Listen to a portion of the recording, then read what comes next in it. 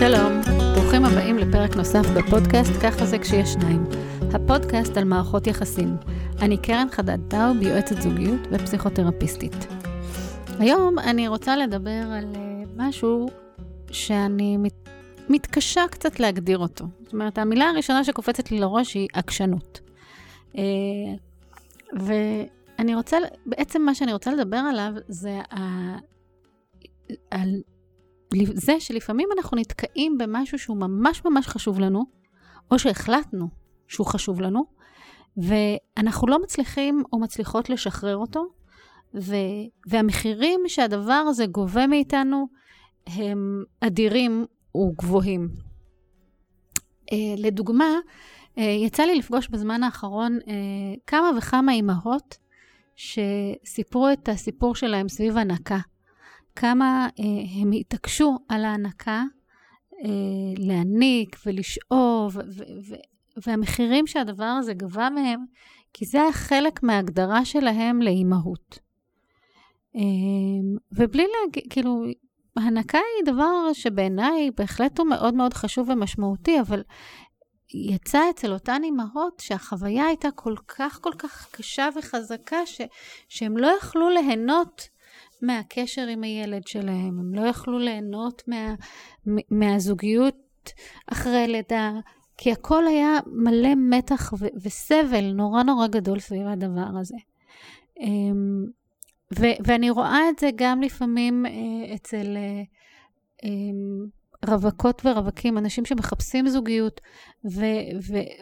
ולא מוכנים לשחרר מאיזושהי תדמית שהם מחזיקים, שאיך בן הזוג שלהם או בת הזוג שלהם אמורים או להיראות, או באיזה תחום הם אמורים לעסוק, או כל מיני דברים אחרים שבעצם מייצרים המון סבל, כי הם מייצרים איזושהי נוקשות וחוסר גמישות שלא מאפשרת לנו להתמודד עם המציאות של היום. זאת אומרת שבעצם אני רוצה שתחשבו על דברים בחיים שלכם שיש שם איזושהי תמונה אידילית שאולי נבנתה לפני המון שנים, אולי כשהייתם בני 15 נבנתה אצלכם התמונה הזאת, והיום 10 שנים אחרי או 20 שנה אחרי אתם עדיין הולכים עם אותה תמונה, כי ככה זה צריך להיראות, והמציאות מביאה הזדמנויות אחרות לגמרי, וההתעקשות הזאת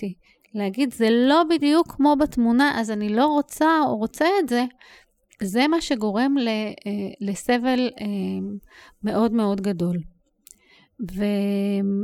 ואני רוצה רגע שננשום רגע את הקושי סביב זה שיש לנו איזושהי קונספציה, איזושהי תמונה בראש.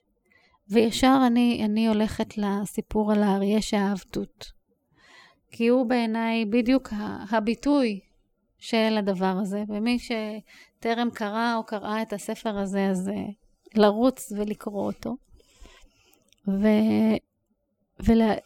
ולהבין, לעצור את עצמי ולראות, כשאני מנסה להגיע לאנשהו, ואני לא מצליחה, שוב ושוב להגיע לדבר הזה, כמו שאני חושבת שזה צריך להיראות, אז לעצור ולשאול את עצמי, האם זה הדבר?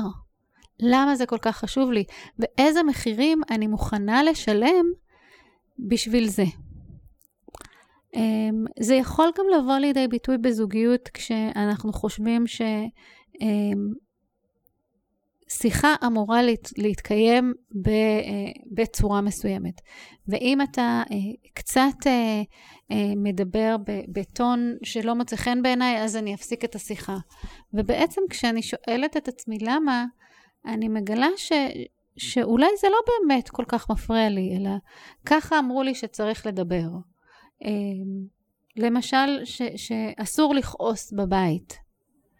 ומה זה אומר לכעוס? להרגיש את הרגש של כעס ולבטא אותו, הרי לכעוס זה לא בהכרח אקט אלים, אלא זה אקט שמבטא את הרגש שאני מרגישה באותו זמן.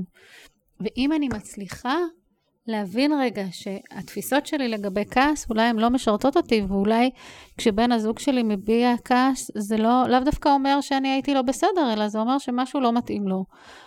משהו לא נכון לו, או אולי את הכעס הזה הוא בכלל הביא מאינטראקציה בחוץ, ולמה אני לא יכולה לקבל את זה שזה פה. שוב, אני לא מדברת על מקרים אלימים, או מקרים שבהם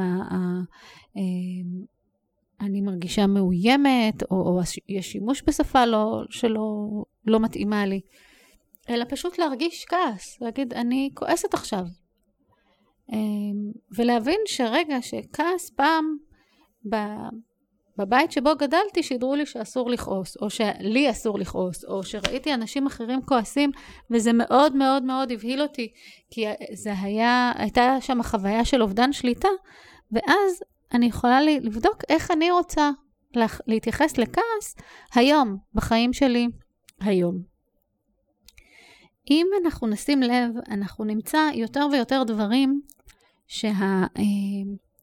שאנחנו מגדירים אותם דרך הגדרות חיצוניות לנו ולאו דווקא הגדרות פנימיות. ובעצם מה שאני רוצה להזמין אתכם לעשות זה לבדוק שוב, קודם כל בדברים שלא עובדים לכם, מה שלא עובד לכם בחיים, מקומות שאתם רוצים להגיע אליהם. זה יכול גם להיות אגב הפוך, זה יכול להיות כשאני מגיעה למקום מסוים, אז אני פתאום מורידה מהערך שלו, אני אומרת, אוקיי, אם אני הצלחתי לעשות את זה, אז זה קטן עליך, כאילו כל אחד יכול לעשות. ואז אני כאילו גם לא מאפשרת לעצמי ליהנות מההישג שאליו הגעתי. אני לא באמת מפיקה את התועלת, לא את התועלת, אלא אני לא נותנת לעצמי באמת את הקרדיט על זה שהגעתי, אלא אני פתאום מבטלת את הדבר הזה, כי אם אני הצלחתי להגיע לזה, אז לא באמת הגשמתי את החלום, כי זה לא באמת כזה משמעותי, כי כל אחד יכול להגיע לזה. ואז אני פה נמצאת במקום של הערך שלי. אז אם יש דברים בחיים שאני מנסה להגיע אליהם, וזה לא נעשה בדרך שבו, זה לא מתאים לתמונה שיש לי בראש. למשל, ארוחת ערב משפחתית אמורה להיראות ככה וככה. ואם היא לא נראית ככה וככה, אני לא נהנית מהארוחה, אני מבטלת את מה שיש.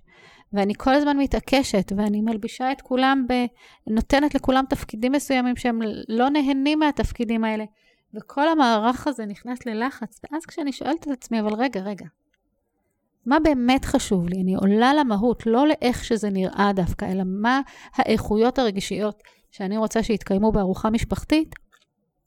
אני יכולה פתאום לראות שאולי חלק מהם כבר מתקיימות, ואולי אם אני אפעל מעט אחרת, אני אוכל להגיע למקום שבו דברים נוספים מתקיימים, ואז משם אני אוכל לשחרר את הציפייה המאוד מאוד גדולה שזה אמור להיראות. בצורה מסוימת. כשאני אומרת את זה, אני נזכרת גם שפה הרבה פעמים אנשים יגידו את המילה פרפקציוניזם. אבל אני פרפקציוניסטית, אני יודעת שדברים צריכים להיעשות בצורה כזאת וכזאת, ואם הם לא, אז זה לא טוב. אני רואה כשמגישים לי גיליון לבן עם נקודה שחורה, כל מה שאני רואה זה הנקודה השחורה. ופה אני אשאל למה, על מה ולמה. אז בסדר, אני רואה את הנקודה השחורה, אבל האם אני יכולה להרחיב את הפרספקטיבה שלי ולראות את כל שאר הדף הלבן? הגמישות הזאת היא בעצם, עליה אנחנו מדברים. הרבה פעמים חונכנו שהעקשנות היא מצד אחד מידה רעה, מצד שני מידה מאוד מאוד טובה. ואני חושבת שאם אנחנו מחברים לעקשנות את הגמישות, אז אנחנו מגיעים למידה הטובה. זה המקום שבו אנחנו מגיעות ומגיעים להבנה שאוקיי, כמה מחירים אני מוכנה לשלם עבור הדבר הזה, והאם זה נכון לי עדיין, ואם לא אני מוותרת, ואם כן אז אני עושה את ההתאמות כדי להגיע למה שאני רוצה להגיע. אז אם אני חוזרת לנושא של הכעס, אז להבין שכעס הוא רגש, והוא רגש שאומר לי המון המון דברים. ואם אני מקשיבה לרגש הזה, ואני יכולה לתעל את הביטויים של הכעס לביטויים בונים ולא לביטויים הורסים, אני יכולה להבין שאני בן אדם, ולכן בהכרח אני אחווה כעס. אותו הדבר בהתעקשות לגור בעיר מסוימת, לנסוע באוטו מסוים, ללבוש בגדים מסוימים, שזה נכון שהם דברים חיצוניים, אבל הרבה פעמים אנחנו נכנסים איתם לכעס, להיות אימא בצורה מסוימת, או להיות בן זוג, או בן משפחה, או חברה, כל מיני הגדרות כאלה שאנחנו לפעמים אימצנו לעצמנו, והן לא כל כך עובדות. כי אם אני חושבת שלהיות חברה טובה, זה אומר א', ב', ג', ואני לא מצליחה, אולי לא למצוא את החברות או חברים שזה מתאים להם, או שאני לא מצליחה לעמוד בסטנדרטים האלה, ואז אני כל הזמן מלכה את עצמי, אז זה לא עובד בשבילי. ואז אני צריכה למצוא מה כן עובד בשבילי. אז בעצם אני רוצה להזמין אתכם לחשוב על דברים שנדמה לנו שצריכים להיראות בצורה מסוימת, או להיעשות בצורה מסוימת. לשאול את עצמנו למה זה חשוב לנו שהדברים יעשו דווקא בצורה כזאת. מי נהיה אם זה לא יהיה חשוב לנו? ומה המחירים שאנחנו מוכנות ומוכנים לשלם, ומה המחירים שאנחנו לא מוכנות ומוכנים לשלם, ומה נהיה מוכנים לעשות כדי להשתחרר מהמועקה הזאת. תודה שהאזנתם לפרק הזה של ככה זה כשיש שניים. הפודקאסט על מערכות יחסים. אני קרן חדד טאוב, יועצת זוגיות ופסיכותרפיסטית. אתם יכולים לעקוב אחריי ברשתות החברתיות, בפייסבוק בייעוץ זוגי קרן חדד טאוב, באינסטגרם וביוטיוב ובטיק טוק בקרן חדד טאוב באנגלית. גם באתר www.karenor.info. נהניתם מהפרק הזה? אשמח שתעבירו לחברות וחברים. יש לכם שאלות? כתבו לי. אני מאוד שמחה להיות איתכם בקשר. להתראות.